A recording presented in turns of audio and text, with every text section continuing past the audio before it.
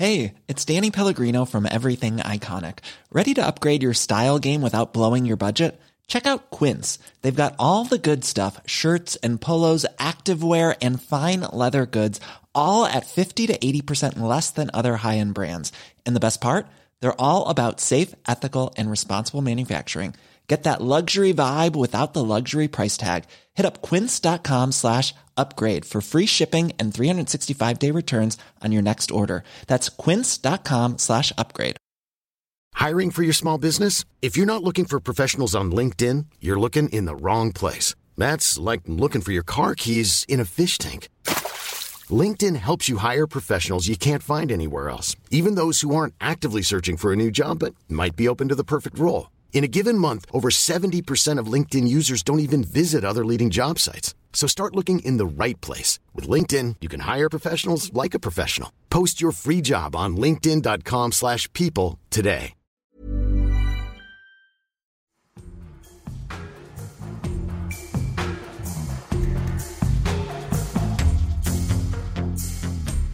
Hello and welcome to The Hedgehog and the Fox, the podcast that's curious about curiously interesting books. This week, we tackle a big question with my guest, Tim Ingold. What's the point of anthropology? Anthropology should be an ethical project which is dedicated to the problem of how on earth we are all going to live together in this world of ours now and into the future, given the multiple crises that we're facing. To solve those problems, we have to work on them together, and we need all the help we can get. We need to talk to people, and we need to listen to people, and that's what anthropology is about. So it's really about how we can be better people, and that's different from describing the life of some people somewhere, sometime.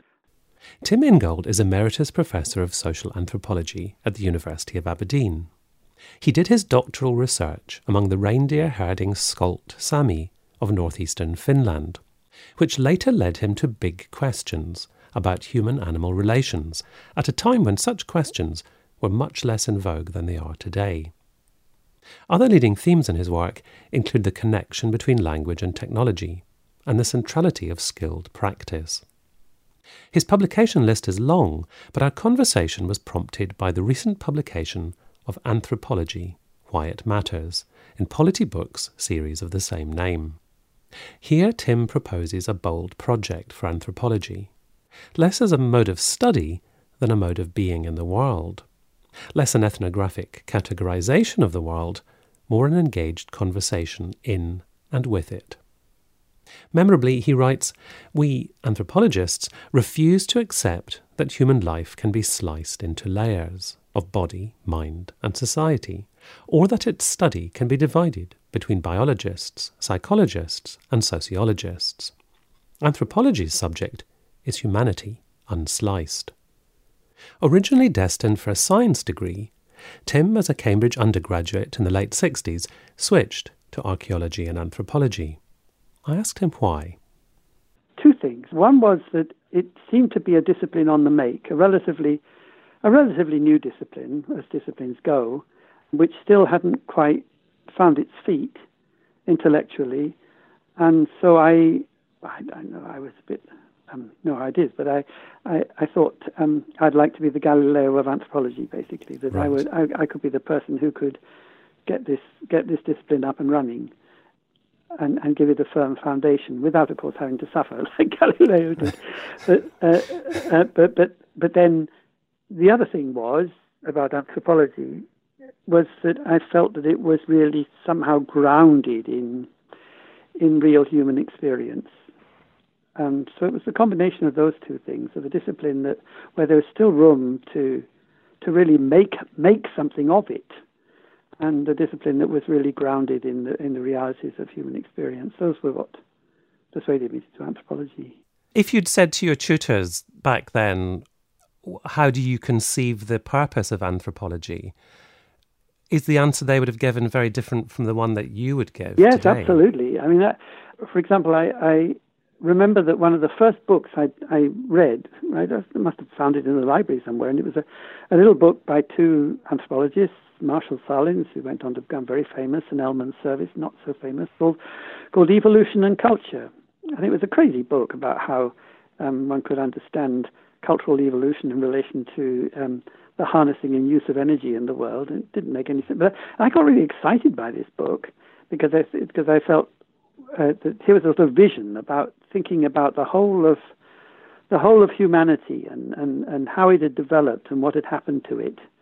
And I remember going along to my tutor, who happened to be an archaeologist and a sort of fairly distinguished Indianist, and he told me never ever to read anything like that again.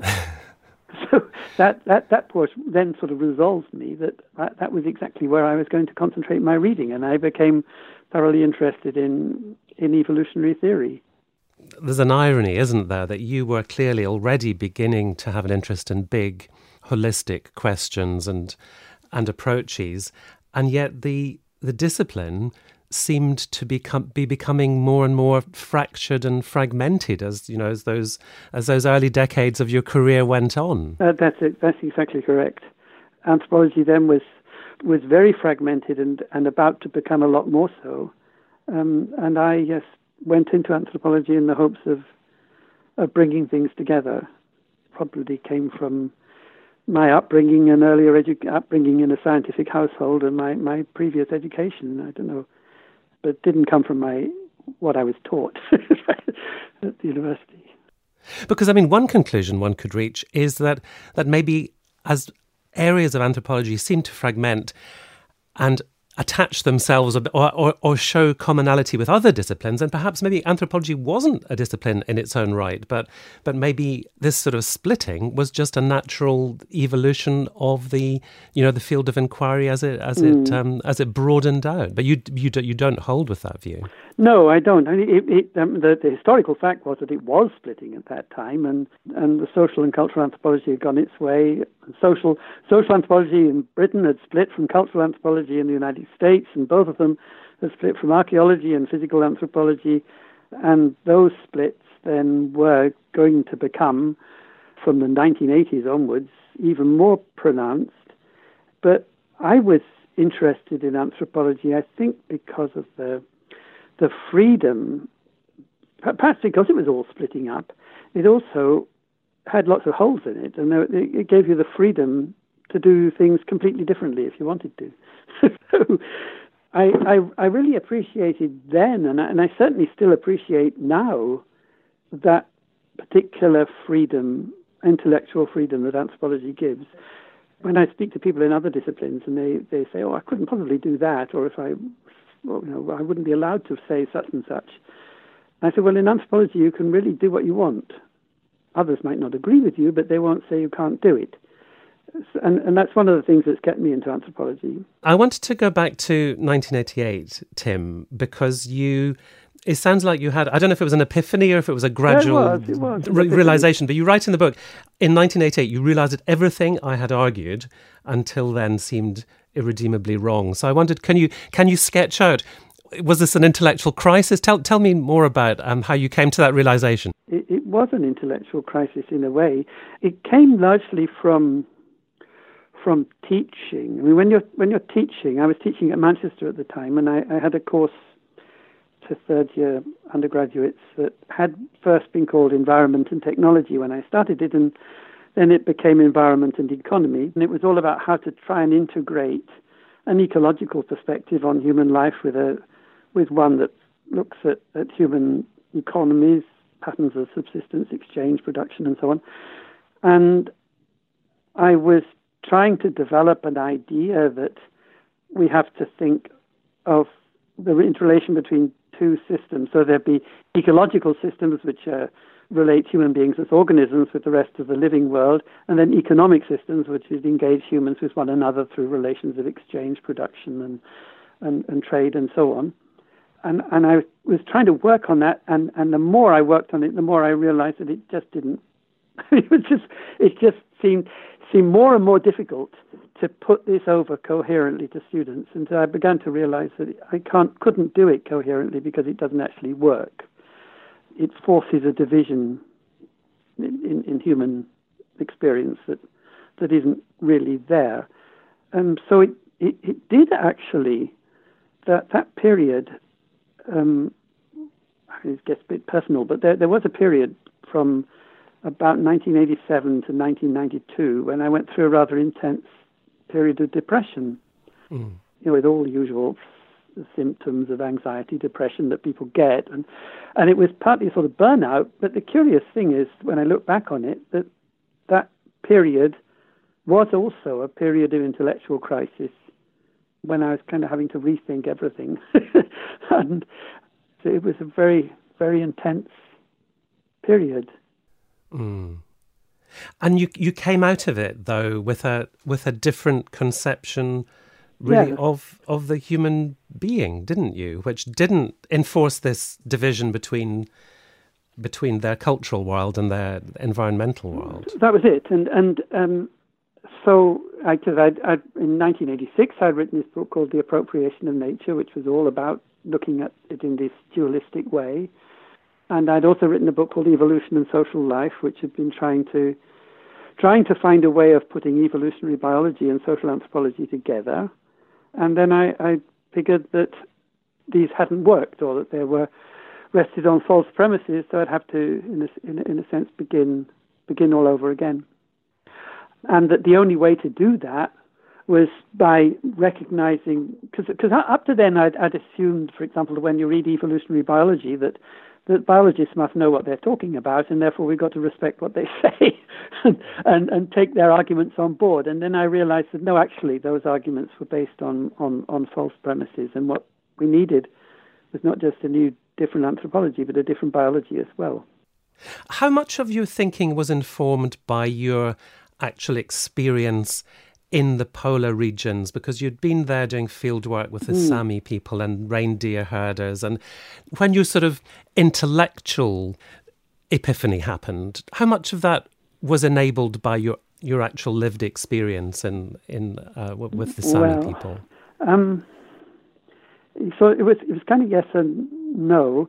In one sense, one thing had led to another. So working with the Sami, I'd been working with people who were working very closely with animals, and particularly reindeer, of course, but other animals as well. And so when I came out of that, I was naturally interested in the study of human-animal relations. It's very fashionable now, but in those days, hardly anybody was looking at it. So I was getting into that, almost pioneering that area of how to approach the study of human-animal relations. And that led to the question of, well, how do humans differ from animals anyway? So it brought me into questions of language and tool making, which are the things that were always used to account for the differences. And then from there, I got on to, well, in that case, how did human beings evolve into humans from having been pre-humans or animals? And that brought me into all these central questions of evolution. So somehow from reindeer herding to evolutionary theory, there was a series of steps that led from one thing to another, and they all happened through the experience of teaching. So that was one thing.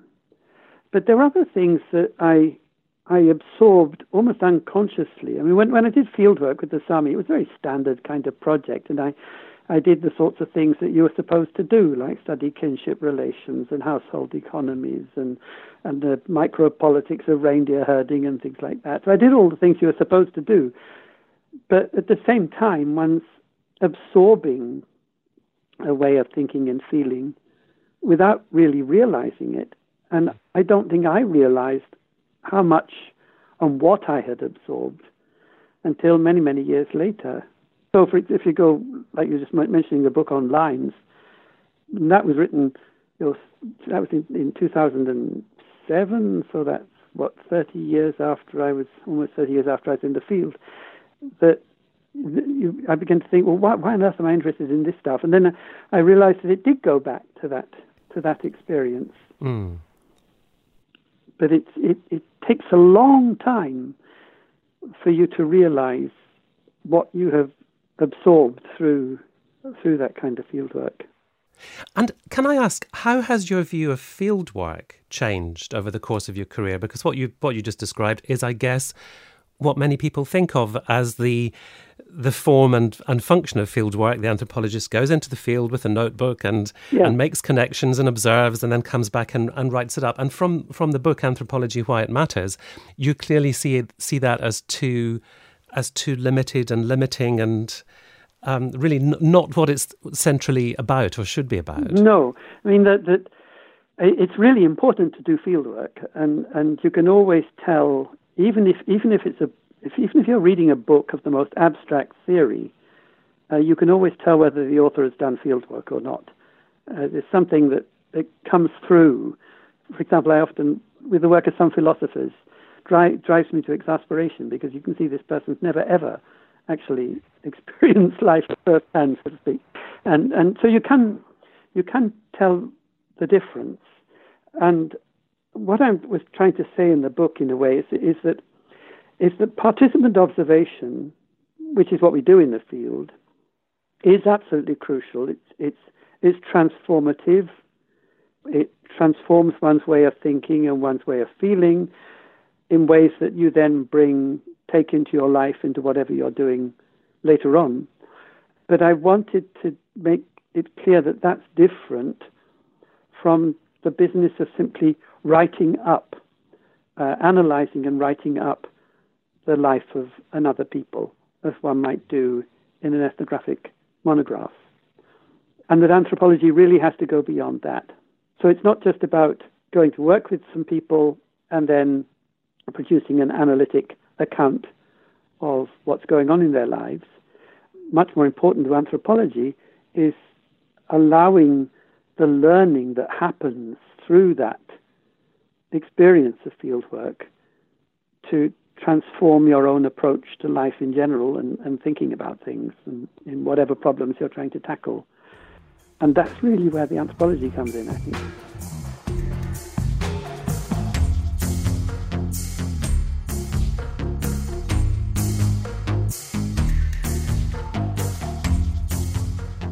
I mean, you write about exactly that, going beyond the descriptive and the analytical into realms which may be speculative and experimental.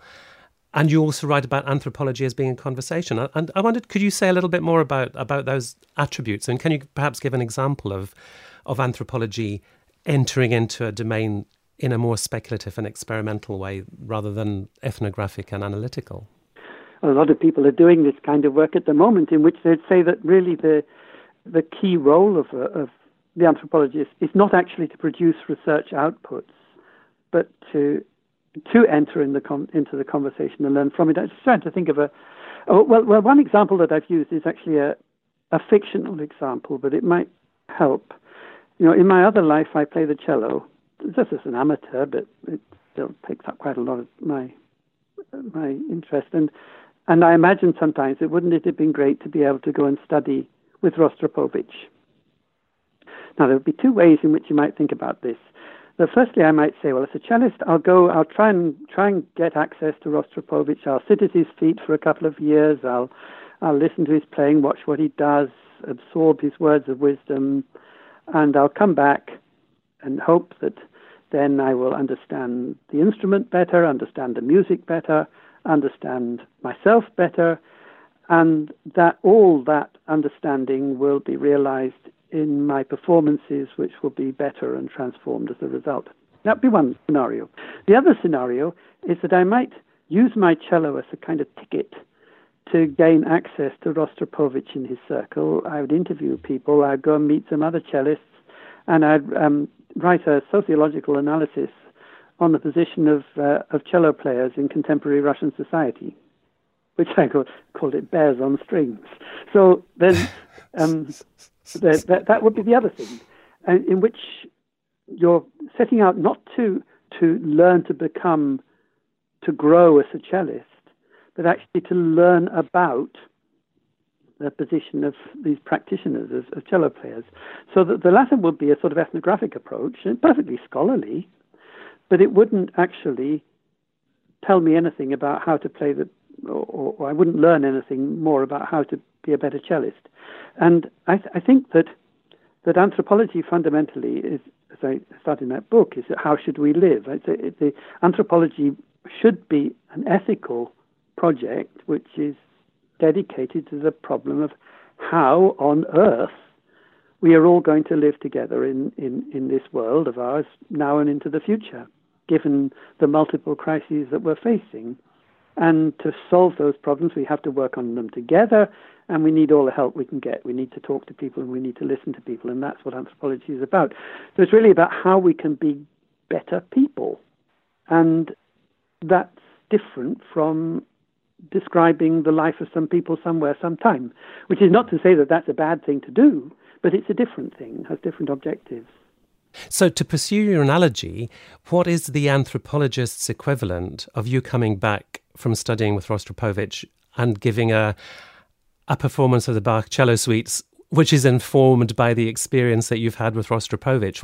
What is the outcome for the anthropologist? I worried a long time about this, and then I realized that the equivalent is actually teaching.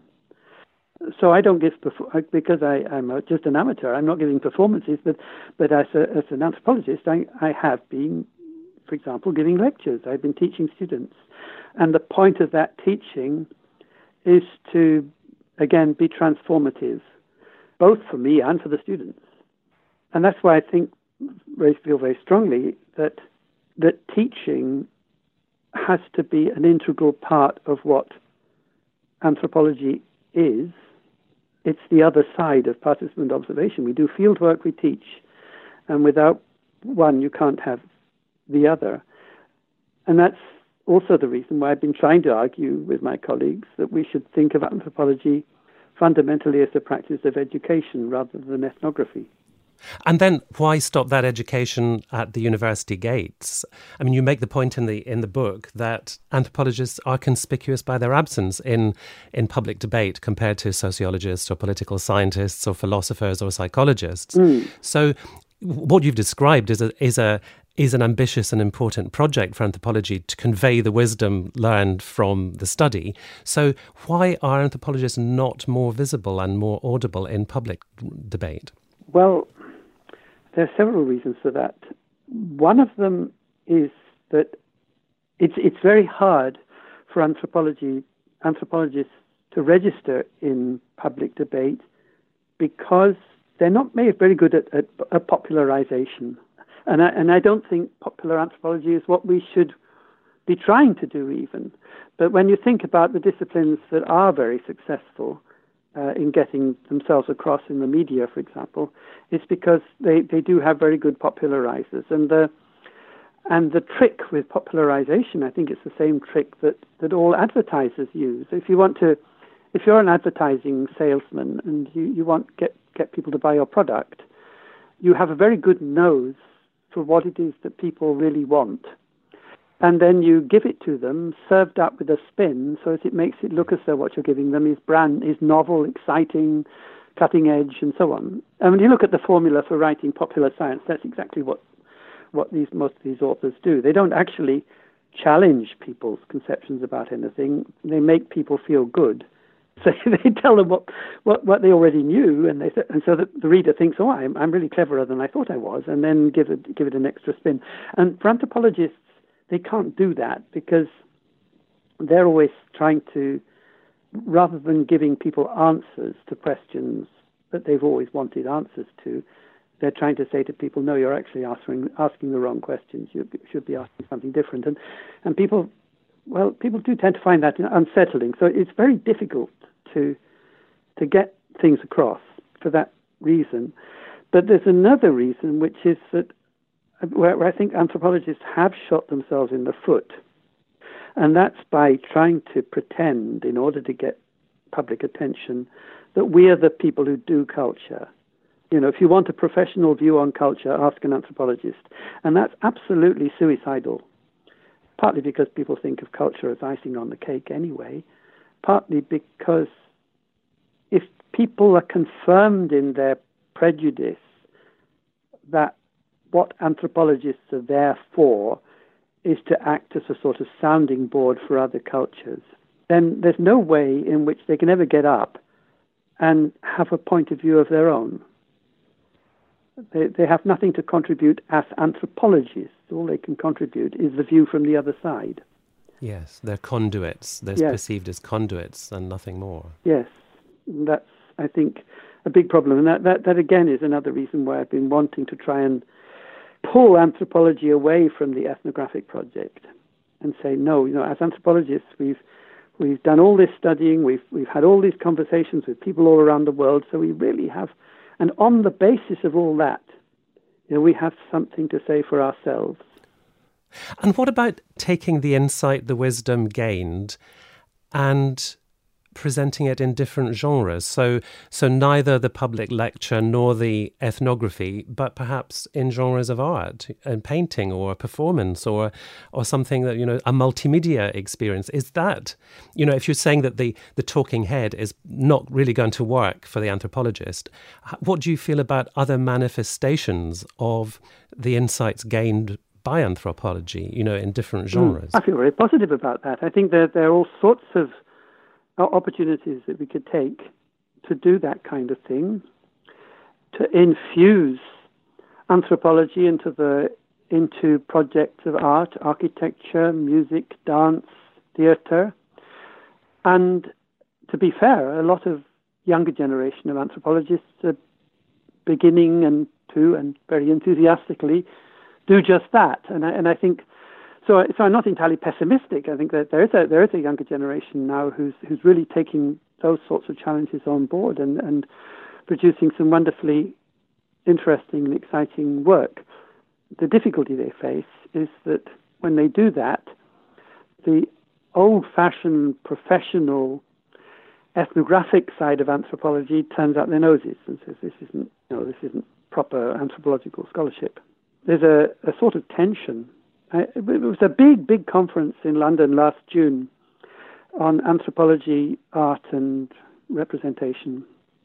There was about over 1,000 people there, and I could have sensed that split. There was half of them were sort of rather traditional sort of museum anthropologists doing museum ethnography, anthropology of art, this kind of thing, and the other half were people doing all kinds of outrageous things, and tend to be from the younger generation. And there really was I noticed it's a sort of a generational thing, maybe. So I'm not. It's not that I don't have hope for the future of the discipline, but it's got some real challenges to deal with ahead. Not least of which is where to find a home in a university environment that's increasingly hostile to this kind of thing. You talked at the beginning about anthropology appealing to you as a new discipline, but at the same time, as you say in the book, it's a discipline which literally has cupboards full of skeletons. I in the last few years, I've visited the ethnographic museums in Berlin and in Brussels, and it's impossible to go into a place like that without having a very strong awareness of the particular interweaving with the projects behind those museums and colonial projects and all sorts of highly disreputable ideas. And do you think anthropology is still sort of dogged by that dark shadow? Yeah, I think it is. Not amongst anthropologists themselves. We can get on with what we're doing, but in terms of its public persona, I do think it's still dogged by that. And it's a really, really hard thing to shake off. I mean, most people out there really haven't the faintest idea what anthropology is or what it's about, but they think it's something to do with skeletons and bones, or maybe forensics, or something like that. And the link with the dark past of imperialism it's still alive and well in the popular imagination. It's got nothing to do with what most anthropologists are doing now, but it's very hard to shake it off. But maybe there's an evolution in the museum world too, because I know the Brussels Museum has. So maybe that will help. Maybe that by bringing that into the public debate. Museums are doing wonderful things now, and anthropologists are working with them. And so again, there's hope for the future, but we do have an awful lot of baggage from the past that it would be helpful if it wasn't there. It's difficult. So what would you say in conclusion, Tim, to a bright 17-year-old, as you once were, curious and inquiring and perhaps concerned about the world, who might be thinking about doing some sort of course in anthropology? What would you say to encourage them to take that seriously?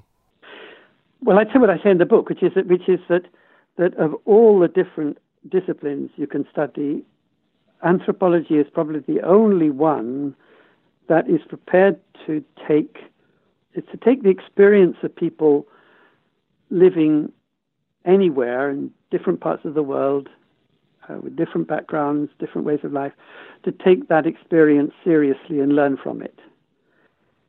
Other disciplines might go to study these people, treat them as objects of inquiry, but anthropology is the only one that is bringing all those people into the conversation. And so one way of putting it, I might put to this aspiring 17-year-old, I'd say that with anthropology, the university in which we study is the world itself. It's not that we study in a university and then go out into the world armed with the knowledge we've acquired. In anthropology, we actually treat the world as a great big university. We don't make studies of people, we study with them and learn from them. That's what I'd say. And if they buy that, then they'll be good anthropologists. I was talking to Tim Ingold about his book, Anthropology, Why It Matters. It's published in paperback by Polity Press in their Why It Matters series, and you can find out more about it on the Polity website. Do also have a listen to my recent interview with another contributor to that series, Lynn Hunt, on why history matters. You'll find that, and around 50 other interviews, at thehedgehogandthefox.com. Or you can subscribe to the programme wherever you get your podcasts, catch up on any interviews you've missed, and even leave a review. I'll be back again next week with another programme. So until then, thank you very much for listening, and goodbye.